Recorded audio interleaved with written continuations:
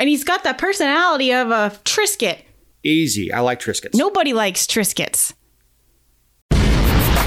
You're listening to Let Me Tell You Why You're Wrong.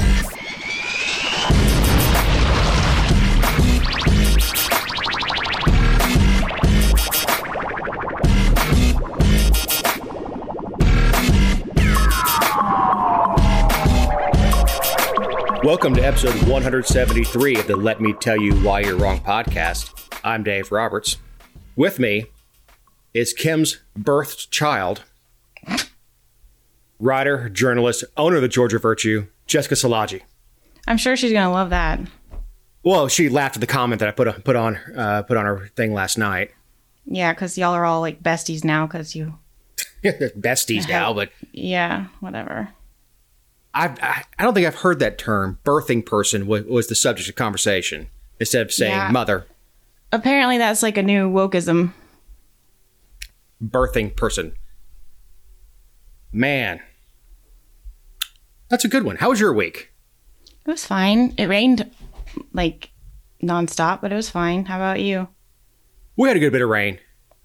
It's almost the Florida model where, you know, it's sunny for the first part of the morning. Hot, hot, hot, and then just torrential downpour, and then really muggy in the afternoon.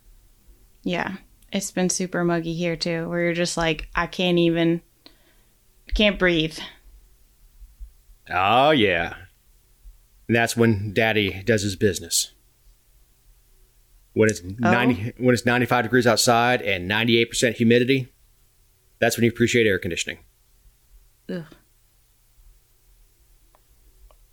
I do profit off the suffering of others.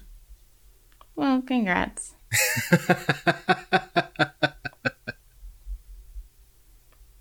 So we have a petty penny pincher. A man dumped 80,000 pennies on a Virginia family's front lawn as a final child support payment. Avery Sanford and her mother turned what happened into be a spiteful gesture, or what appeared to be a spiteful gesture, into a loving one. Of course, this caught my eye after the last check penny incident in Peachtree City. Yeah, this one was in Virginia. Thank goodness it wasn't Georgia. It's really cool. They donated the whatever it is, $800 to a family domestic violence center, which I thought was really cool. I guess the daughter and the father had been estranged for several years. There was an ugly note about, you know, your final child support payment because the high school senior had recently turned 18. Well, the note wasn't to her; it was to her mother. Right. Yeah, and he in the interview he said he meant it as a slight to his ex-wife, not his daughter.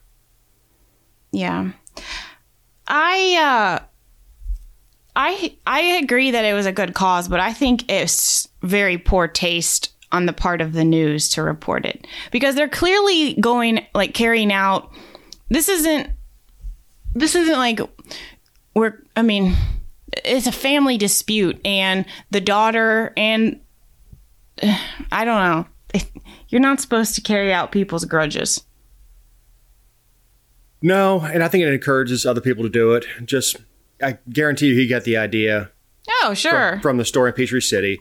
And look, we've heard stories about this before, people paying their traffic fines in change. Or their taxes in change. Yeah, socking it to the government by...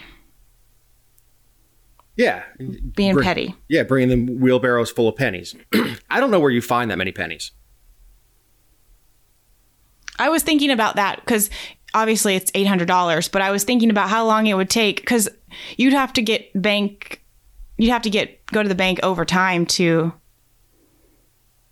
either ensure that was correct or, circle back. You think of one roll of pennies is 50 cents.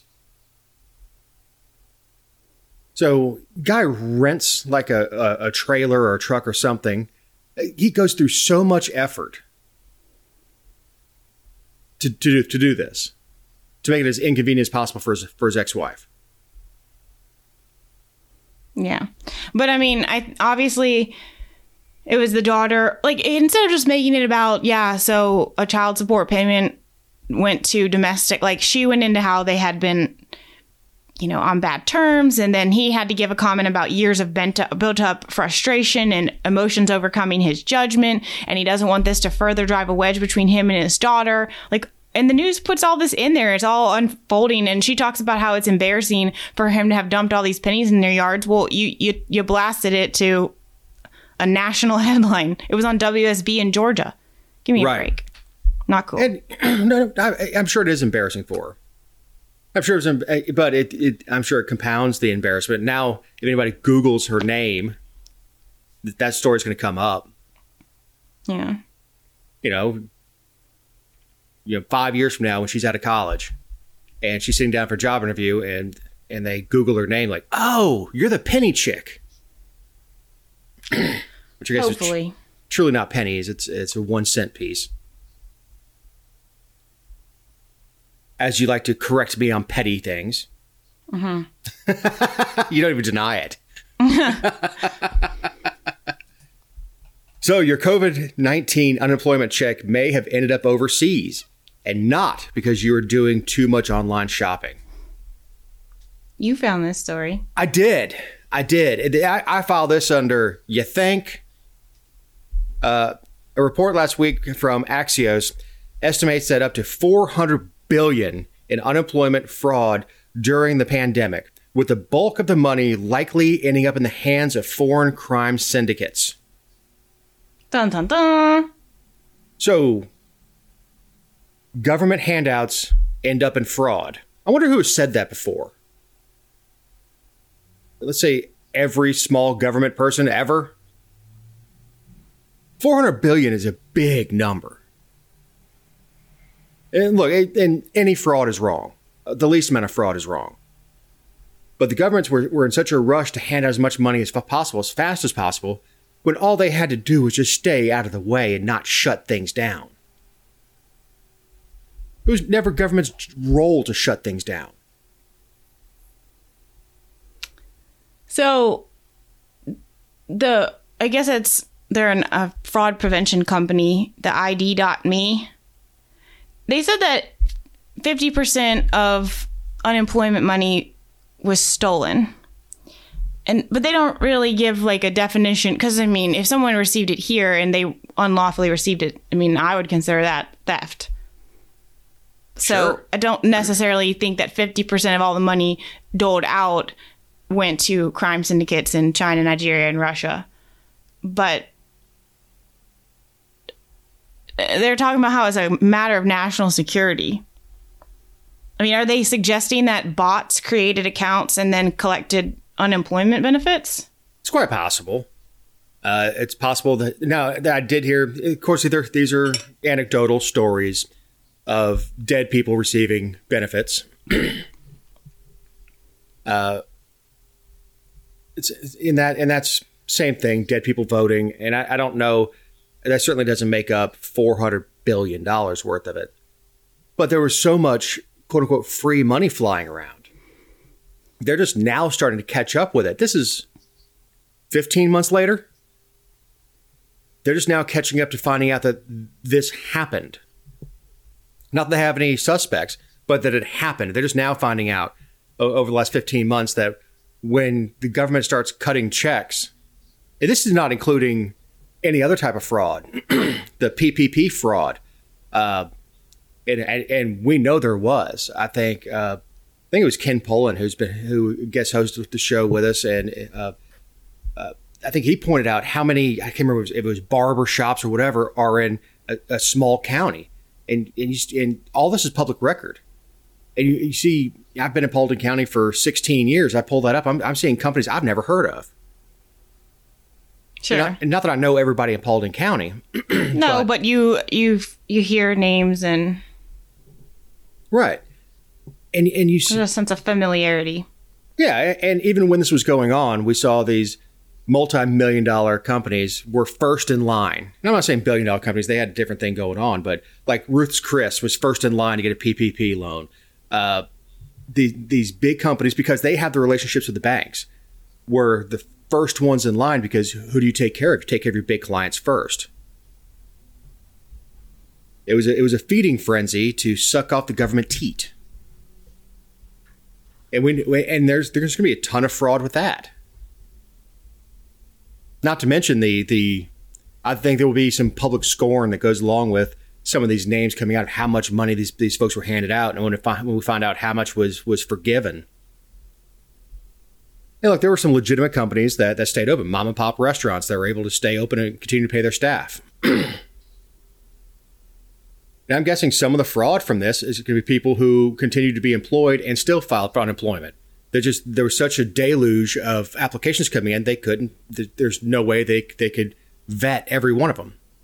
There's rubber stamp.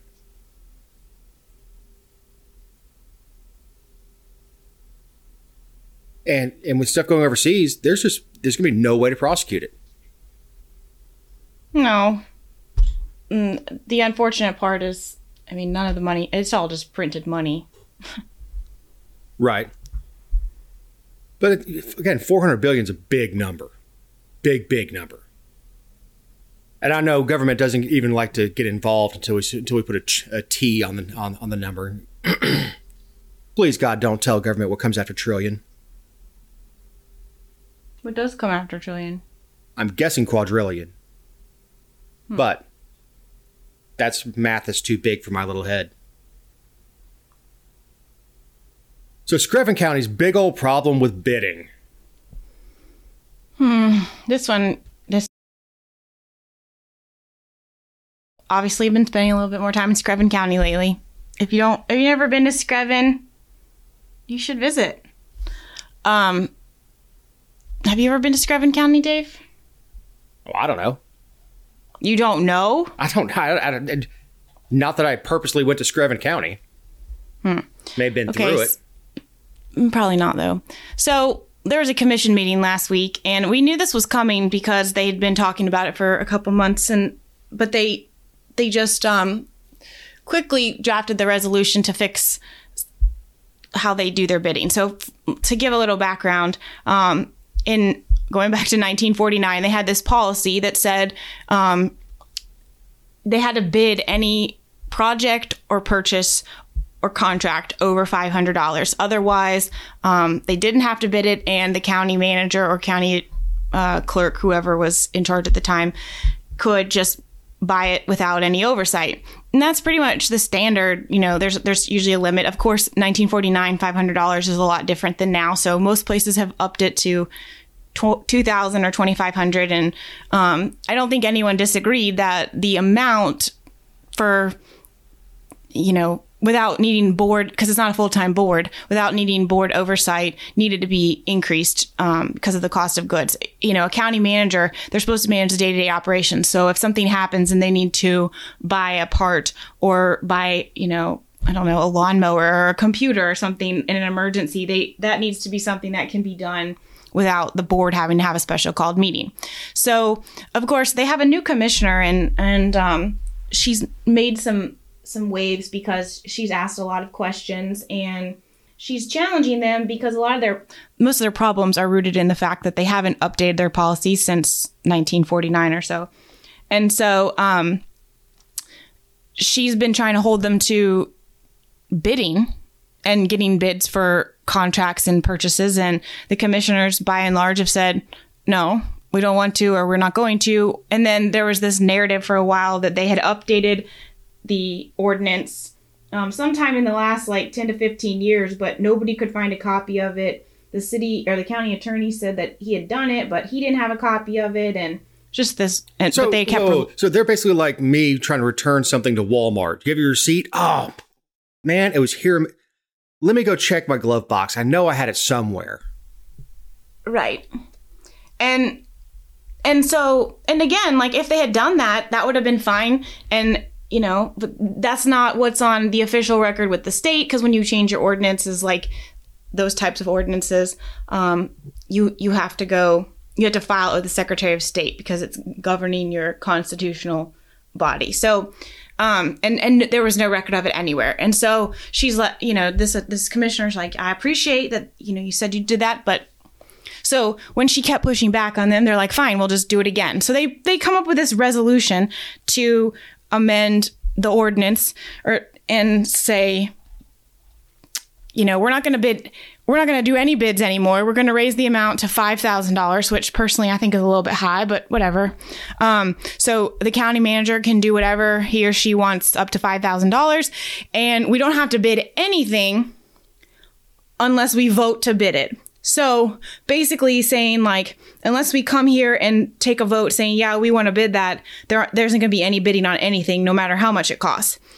And so you're basically eliminating. That's not a recipe for fraud at all.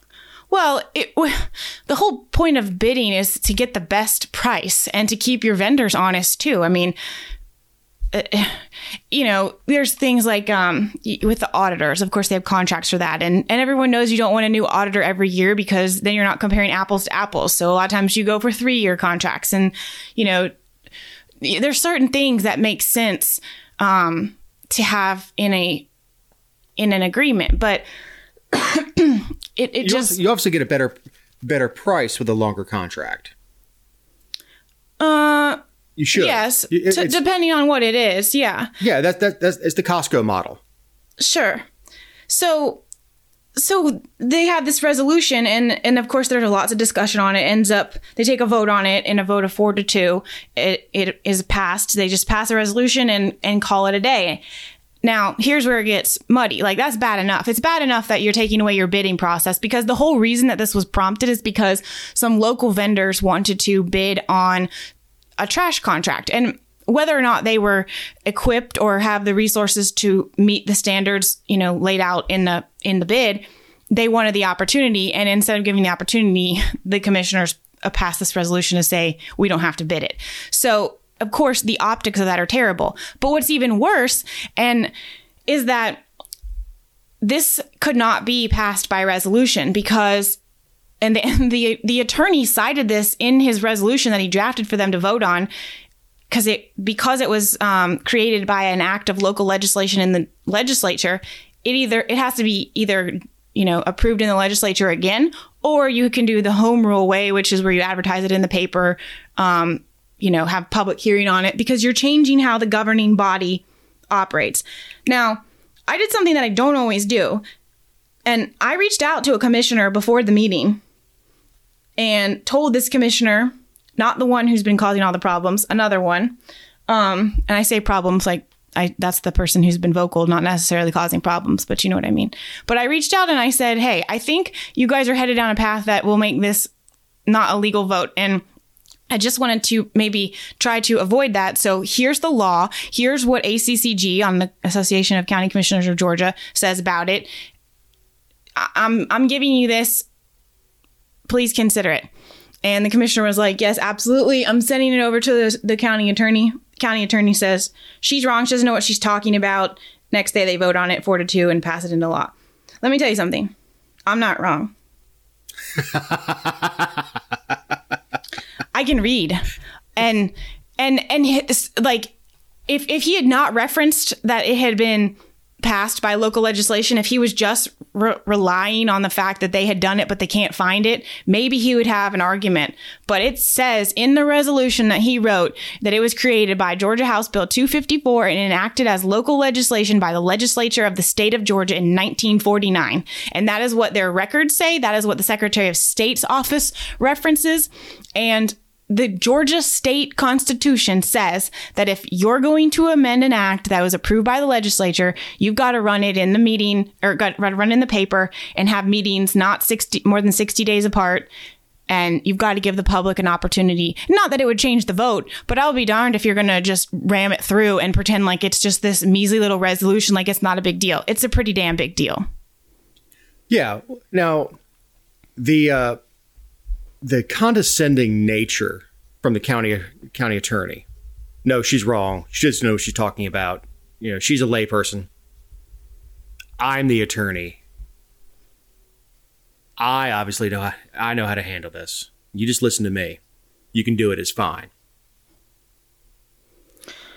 Well, and I talked to the commissioner that I had given the information to after the meeting, because he was like, please don't blast me in the article. And I was like, well, I'm not going to blast you because I know that you made the effort to tell the attorney. But I said, I'm going to point out that the attorney gave you bad advice. And I included all the documents that I gave to the commissioner in the article because I think it's important. And if I was wrong, I would like someone to point it out, but it's really clear. And so not only is it in the state constitution, it's in this ACCG manual that they give to all county commissioners and county attorneys. And they say, like, if this, then that. If this, then that. They break it down in like Kmart terms so that you have the best opportunity to not break the law. And here's what the problem is. The problem is not the reason that I really thought it was important, which is why I went to them behind the scenes, because I think something like this should be done right. So it's not about me getting to point out that it's right. I really wanted them to do the right thing. But here's the bigger problem is that they passed this, but it's not going to be binding. And if somebody were to try to like push them to bid or something, like it's not, they could get sued and they're going to lose. Man, I don't have a problem with the $5,000 limit, and the reason on that, I know that was kind of an ancillary thing, is that's about how much a transmission costs on a vehicle. Oh, I can attest to that.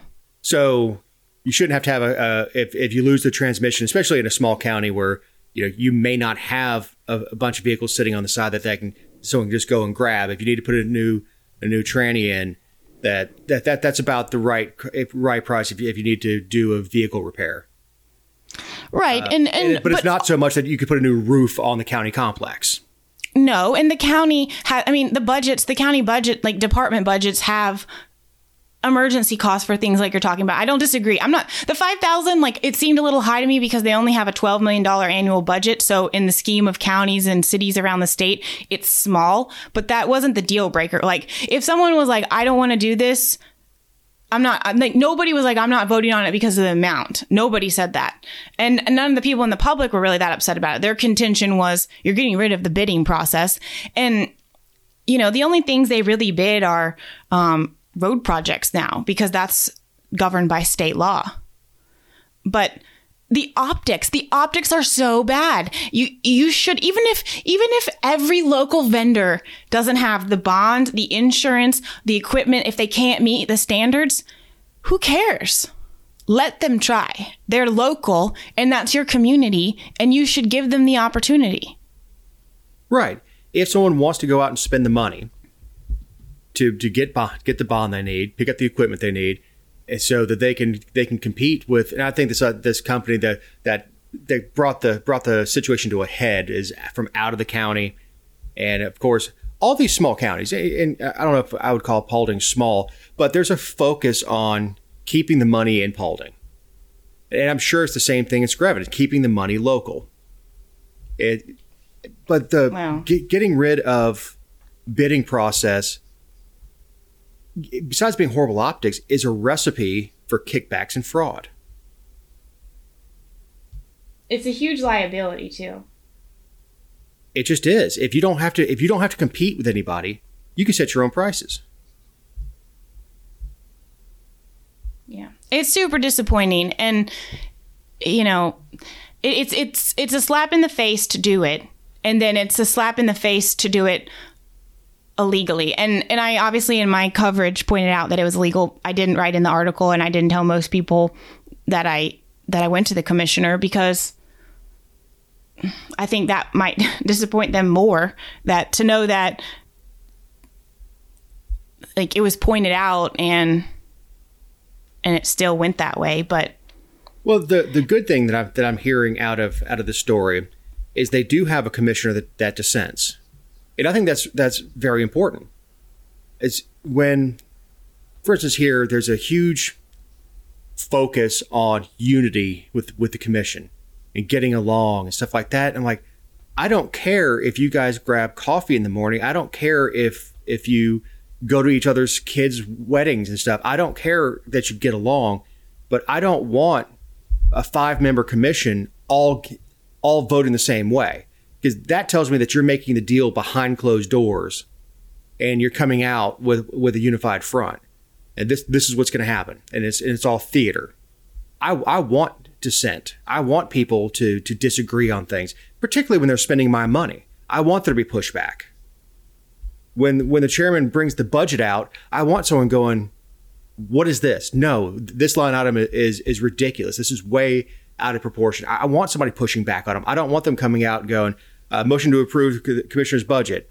All in favor? Aye.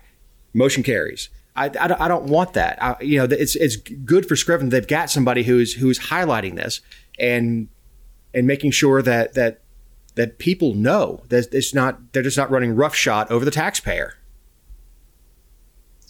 Well, I told someone in conversation, a lot of times it's not about elected officials doing exactly what we think they should do or the way they of course I expect you to do it legally. I really don't think that's asking too much, but it more times than not, it's about letting people be heard and then acknowledging that you heard them. And that's why and this is at all levels of government, but that's why explaining why you voted a certain way is important. It's like people act like that's such a burden. And, I shouldn't have to explain myself. Well, no, you don't legally have to. But if you do, people will understand where you're coming from. And if they don't agree with you, they might be like, well, I can respect their reasoning behind it. Otherwise, they think you're just a corrupt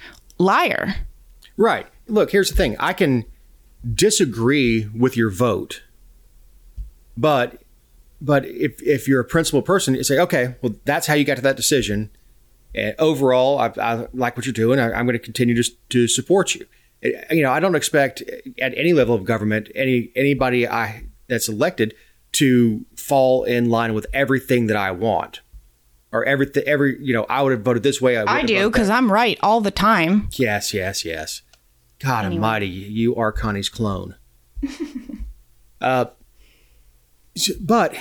be able to explain where you're coming from. And it's something that you get when you have a personal relationship with people within your government, is they will sit down and explain, well, why did you do this? Well, let me tell you what wasn't said, or getting into the deep dive on this. Let me show you why we had to do this.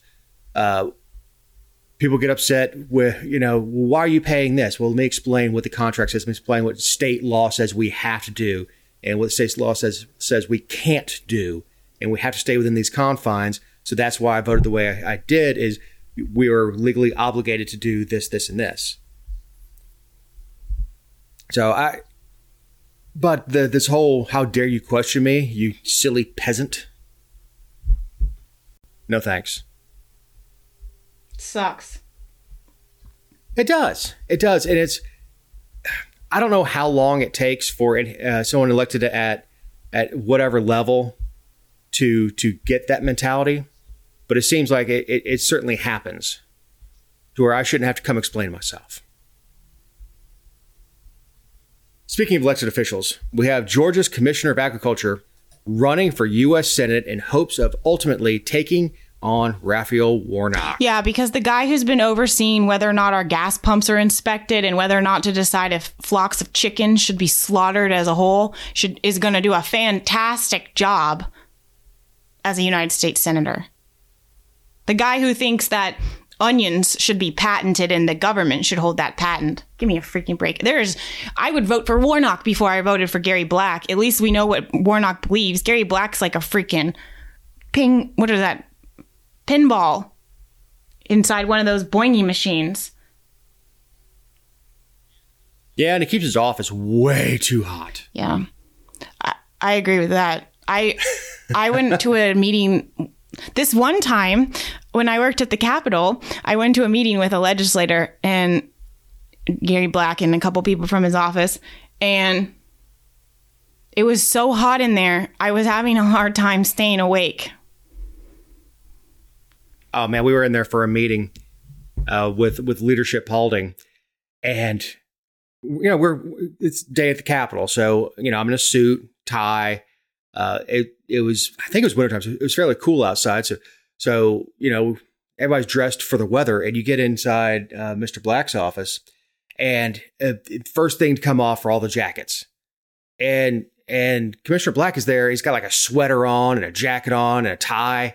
And, jackets are coming off, ties are getting undone, sleeves are getting rolled. And I'm just dying in there, man. And I work in attics. Not with addicts, but within attics. Ha. Ha! But he has two Republicans at this point that are going to be running against him. Kelvin King and Latham Sadler, both military veterans. So he's certainly not jumping in alone. I would expect that to be another crowded field, which does not necessarily get us the... Gary Black can't beat Warnock. Candidate. I'm sorry. He's worse than Loeffler. And he's got the personality of a Triscuit. Easy. I like Triscuits. Nobody likes Triscuits. I mean, nobody likes Triscuits. I like Triscuits. You're wrong there. We're going to do a deep dive into wheat-based crackers. Wrong. No, and another reason that I wouldn't actually vote for Warnock, so I do want to be clear about that. And I'm hoping that there's going to be a libertarian running, but because by and large in the Senate, that's who I would like to see. But moving from the executive branch to the legislative branch usually doesn't go well. Right. Yes, he's in the executive branch. It's not like he's a governor. Well, we had Zigzag Zell go from governor to senator. Yeah, he did a great job, didn't he? He wasn't the most offensive Democrat up there. That's not saying much, David. No, it's not. But he got the moniker Zigzag Zell because, to use your analogy of the pinball machine or pachinko machine, bouncing around on issues. I'm here. As Miller was known to stick his finger in the air, see which way the political wind was blowing, and okay, may adjust my sails and go that way. Because he apparently liked being elected more than he had principle. Yeah. I was surprised. I don't think Black is as old as he looks or acts. I think he's only in his 60s. Yeah, I just remember. I think it was in 2015, maybe early 2016. That was when we had another avian flu scare, and there were a bunch of poultry farms around our state that they were mandating testing. And he ordered the slaughter of entire farms worth of chickens before the test results came back. And there were at least, I think 3 farms where the chickens weren't infected, and they had slaughtered the entire flock, and the farmers were out money. Our state's already in the chicken price fixing racket.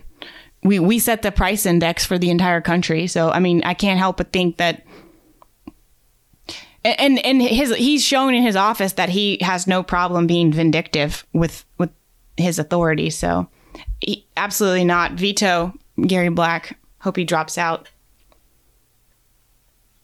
I'm just glad he said out. Next. Speaking of vindictive. Yeah. I don't think he's a viable candidate here. I don't think he's got the name recognition. Most people, because I don't even know that he's had a primary challenger lately. Most people in the state just look at the R next to his name. They have no idea what the hell Gary Black does. They see his name on the gas pumps. Most people don't have a frame of reference for the chicken slaughter, as you put it, leading the chickens to slaughter. Well, I know they're going to die anyway, but at least when you kill them, believe it's the financial impact. and it's the government saying you got to do it right now. Okay, if you're going to kill the entire flock, what does it matter if you wait a week or so? There's no one else they're going to infect during that time period. The entire farm was quarantined. Right. No, I get it. If he exceeds his authority, the agricultural commissioner should not have the authority to unilaterally order the slaughter of livestock. It's not the role of government. And if that's what he thinks the role of government is, what the hell would he do in the Senate? This is a good time to remind you, these are our opinions and not those of anyone not on the show or any respective company for which we may work, own, or otherwise associate ourselves with on a regular or irregular basis. The next story is one that isn't necessarily underreported, but is certainly underdiscussed. Justice did with tech companies and journalists under the Trump administration. The Washington Post was the first to reveal in early May that Trump's DOJ sought phone records from several of its reporters from the time period in 2017. This is the year that Trump took office. He took office in January of 2017. CNN reported that the DOJ secretly obtained phone and email records from Pentagon correspondent Barbara Starr from June 1 to July 31st, 2017. And then this has been like a steady thing in the headlines, which is why it, to me, doesn't make sense that it's not really being discussed as much. I mean, I understand that people hate the mainstream media. I personally don't like them because of what it's like, how difficult I think it's made my job. Like, of course, I don't have a problem earning the trust of my readers, but I hate that I have to work so hard to do it because I like people that question everything, but I hate that they're so skeptical because they've been deceived so many times or had a story embellished. Like, that's a terrible reason to have to prove yourself, especially when I didn't do it, you know? So I hate the mainstream media for what they've done to reporting. Plus, they focus on all the wrong things and everything else. But what's happening here in the policies that are in place with the DOJ that aren't exclusive to the Trump administration, mind you, it's just that's what's most recent in the frame of reference, is disgusting. Because if, you know, we're going to talk about it in a minute, but it's all about like whistleblowers and things that they were reporting. I'm supposed to the media is supposed to have some sort of protection. If they're not being investigated, then don't. If they're not being investigated for committing crime, then leave their alone. I'm very curious to find out, and we never will, about what they presented in order to get the subpoenas. Well, they won't even release what exactly they were reporting. I mean, investigating, excuse me. Right. And that's the deal is these secret courts that authorize FISA warrants and things like that. Nothing is ever in the public arena. Even, you know, this is years after at this point. We have no idea what kind of evidence was presented to the court. What judge authorized this? Because the DOJ can't just go get those records.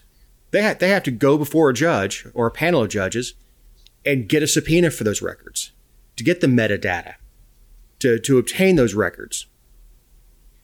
And what's the standard here? Do we have a probable cause? No, it doesn't. Because we don't know. We don't even know that if we do or not. So right. From we talked about the Washington. I mean, you touched on the Washington Post and CNN, and again, I get that people don't like these. And on the New York Times is the next one we're going to talk about. I get that people don't like them, but if you're a principled individual, you don't care who the victim is. You just care about what the right thing is and what the constitutional thing is. And the New York Times, they the phone records of 4 of their reporters from January 14th to April 30th, 2017 were seized after they were granted a judge ordered it. I think the name that people recognize the most is Adam Goldman, but the DOJ also got a court order to seize the logs of their emails, but they didn't get any, like the companies that hosted the emails didn't turn over the records. And thank God. And the newspaper in that situation, the New York Times, they said, of course it was just speculation, but they said they believe the Justice Department was looking into one of the articles they had written about Comey and how he handled the presidential election investigations.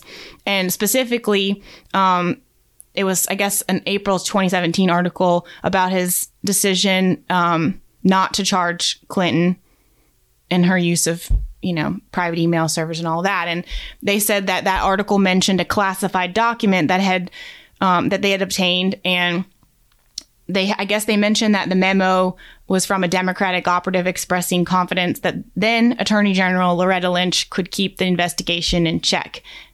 And that was, again, 2017. And the DOJ never released what they were looking into. And when The Hill questioned them about it, I guess like 2 weeks ago, they said in a statement, this is hilarious.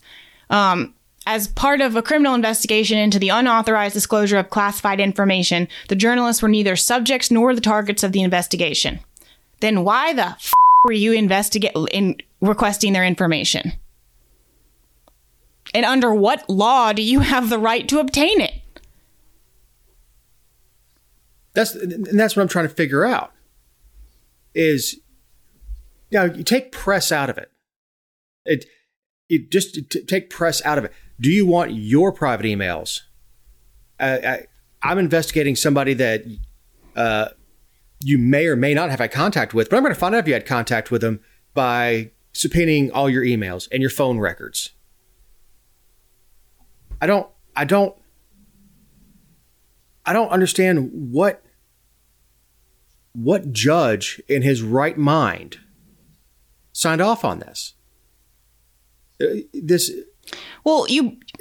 rubber stamp up, that we're just. So I don't mean to interrupt, but I want to touch on something before you go on. You brought up a point about take the press out of it. That's exactly right, because there is no distinction between an individual and the press. The press has no additional protections than the individual, because the press is the people and the people are the press. Like the First Amendment is. Right. So I don't understand, and your Fourth Amendment right, because they are seizing your information, what is essentially your intellectual property, and you don't get to find out until after. If you find out. Well, apparently there's some DOJ practice where they are telling people, because, and I'm jumping ahead here, but there's 2 Democratic state reps or congressmen who, I guess in May, asked Attorney General Merrick Garland to end the practice. And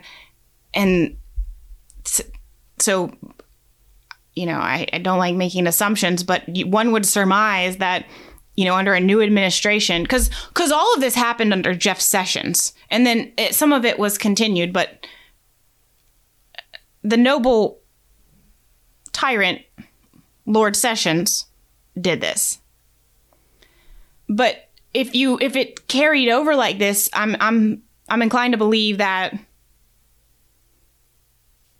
it's a policy that they adhere to.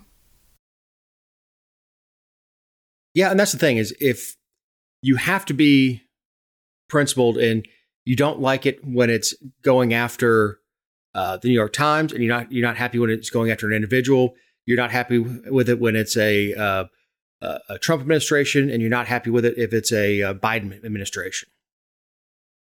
It's a principle thing. That's why parties aren't mentioned in the Constitution. It's why the restrictions are on government itself, not who's in charge of it. You have a right to be secure in your papers.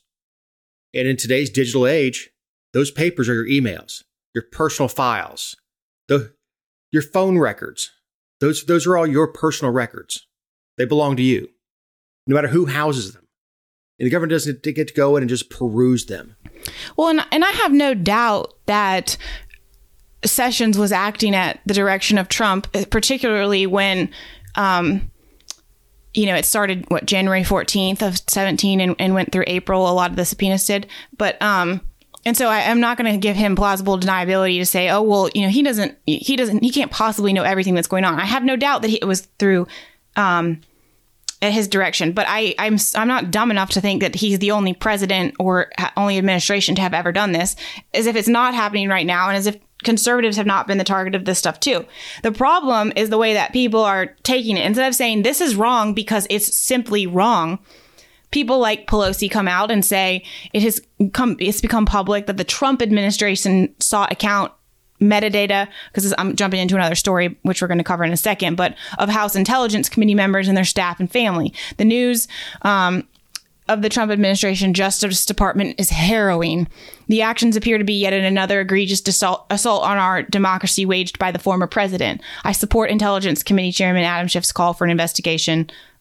Transparency is essential, blah, blah, blah. First of all, we know she doesn't believe that because they've all known this is coming. These people have known that their stuff was subpoenaed and seized a long time ago. But the Democrats took over the White House and all these cabinet appointments in January, and nobody has said this will absolutely not happen under this administration. They're just encouraging them to end the practice. So don't make it about the Trump administration. Did the Trump administration do it? Yes. Was it wrong? Absolutely. Yeah, it doesn't matter who's in charge. It's our protections are against government or from government, not Trump or Biden or anybody else.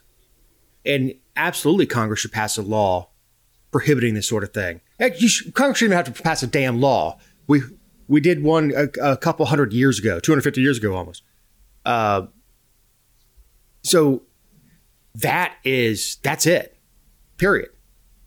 The government doesn't have the right to rifle through your personal effects just to see if you've done anything wrong. There has to be some sort of evidence up front to get that subpoena. And we'll never find out what that evidence is because it'll be sealed and it'll come out on in some report in half a century, long after I'm dead. There's nothing keeping these judges in check. There's nobody going back and reviewing it. What's the justification for this, judge? Because DOJ can ask for anything they want. It's up to the judge to approve it or deny it.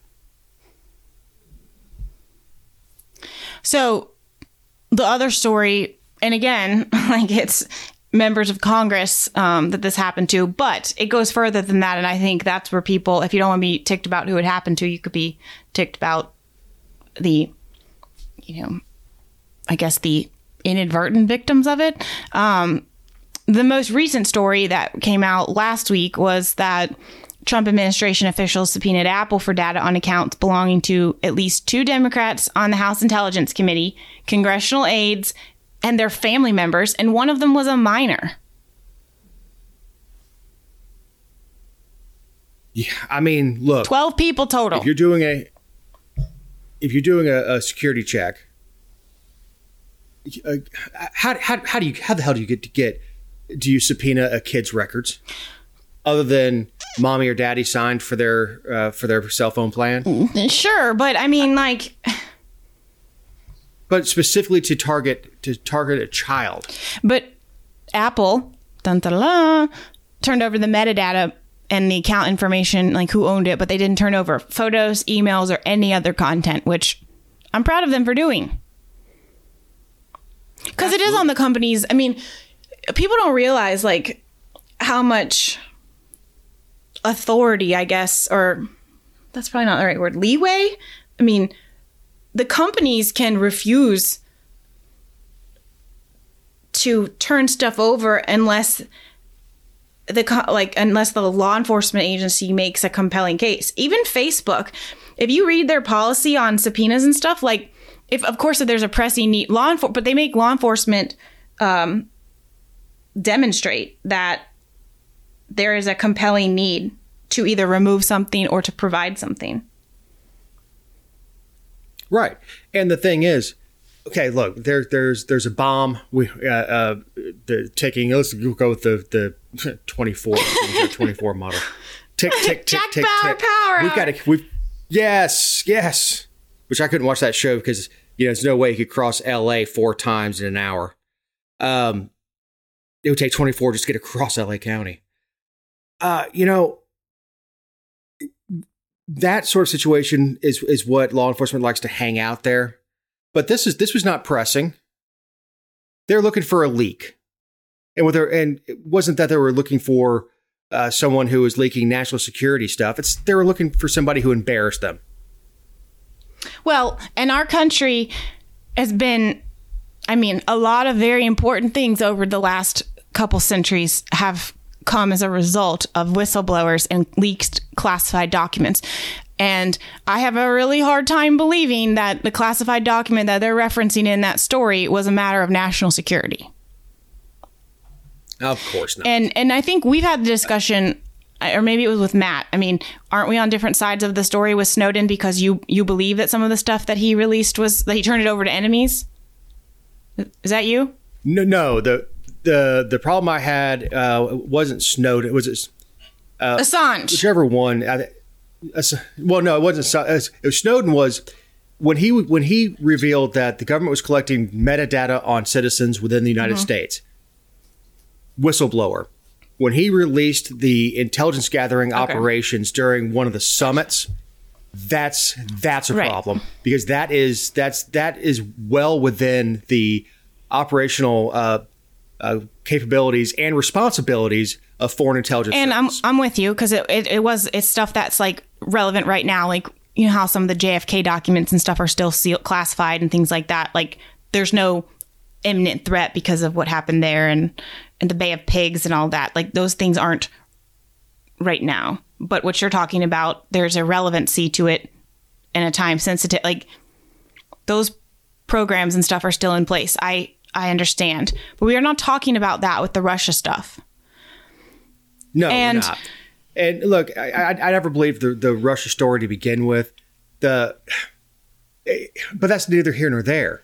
This was not trying to find out who was doxing agents in the field within the CIA. That this was not someone who's putting troops in danger by releasing information on methods and tactics. This is not what's going on. This was a hunt to find out who embarrassed them. But and it doesn't matter why. There has to be a compelling reason to do it. But the remedy is to go after the government agent who leaked the document. It is not to go after the recipient ever. Right. But that's what they were doing. They were going about it backwards. They were going to the recipient and then trying to trace back to who the sender was. And if you could get the recipient to cooperate, that's a fine tactic. But to sneak around their emails, and look, we know JFK ordered and Hoover ordered bugging and tracking of Martin Luther King because they suspected him to be a communist and listened in on his phone calls, bugged his hotel rooms, and it became apparent that after a while that it was a useless operation. But because this guy was a rabble-rouser and making waves within a government, an unjust government system, he became the target of an investigation by probably the most oppressive FBI director this country's ever known, in J. Edgar Hoover. So this is not a new story. It's new technology. It was wrong then. It's wrong now. Right. And it's an abuse by our federal government, and people don't care because of who's being abused. And that's the most sickening part about it to me. I expect the government to violate rights. I expect the government to do things that are nefarious and malicious and detrimental to what we used to be as a country. I expect that. The public, they're getting dumber by the day. Oh, absolutely. Absolutely, they are. because this is hard to digest. When you see government abuse on the side of a road and you see a police officer beating somebody up, that's something that people can digest. That's wrong. You're oppressing that person's rights. This is and that's awful, and that shouldn't happen. But this is something that affects every single person. The government can decide we're just going to check into you and come up with some BS reason to dive into your phone calls, your emails, your texts, and dig through them to see just how American you are. This is KGB level stuff. This is what our Constitution is supposed to protect us from. This is what the Bill of Rights is designed to protect us from. Though they didn't see the technology, it was acknowledged by our founding fathers that a powerful central government has the ability to oppress the people, and we need to give them protections. We have to give them the right to speak up. We have to give them the ability to arm themselves against an oppressive government. We need to protect them against unreasonable search and seizure. That's why those protections are in place. And using some closed door process for justifying probable cause is absolutely disgusting. And the judges need to be held accountable. Oh. But how? How do you hold them accountable? Because we don't know who the hell they are. We don't know which judge signed off on it. We don't know what evidence was presented. All we know is they got a subpoena, so now they're within their legal right to dig around in your emails. The feds. And the Fed. So, Jessica, do you have any closing thoughts? Well, speaking of the feds and what a great job they're doing, this is another story that's kind of been under discussed. But did you know that over the last year and a half, 29 prisoners have escaped from federal facilities, penitentiaries, and half of them are still on the run? I know that doesn't seem like, when you consider how many dang people are incarcerated, but it makes me laugh because your only job is to keep them inside. And where's Tommy Lee Jones when we need him? Check every doghouse, farmhouse, barn house. Interesting. Nice tidbit. Mm-hmm. I'd like to know how, just so I file that away, just in case they come for us. Apparently, in one of the Texas facilities, the local law enforcement, it has happened so many times recently that they call it the open door policy over there. Y'all come back now. Well, the only thing I've got is if you like what you heard, please like and share us on social media. Inflict us on your friends.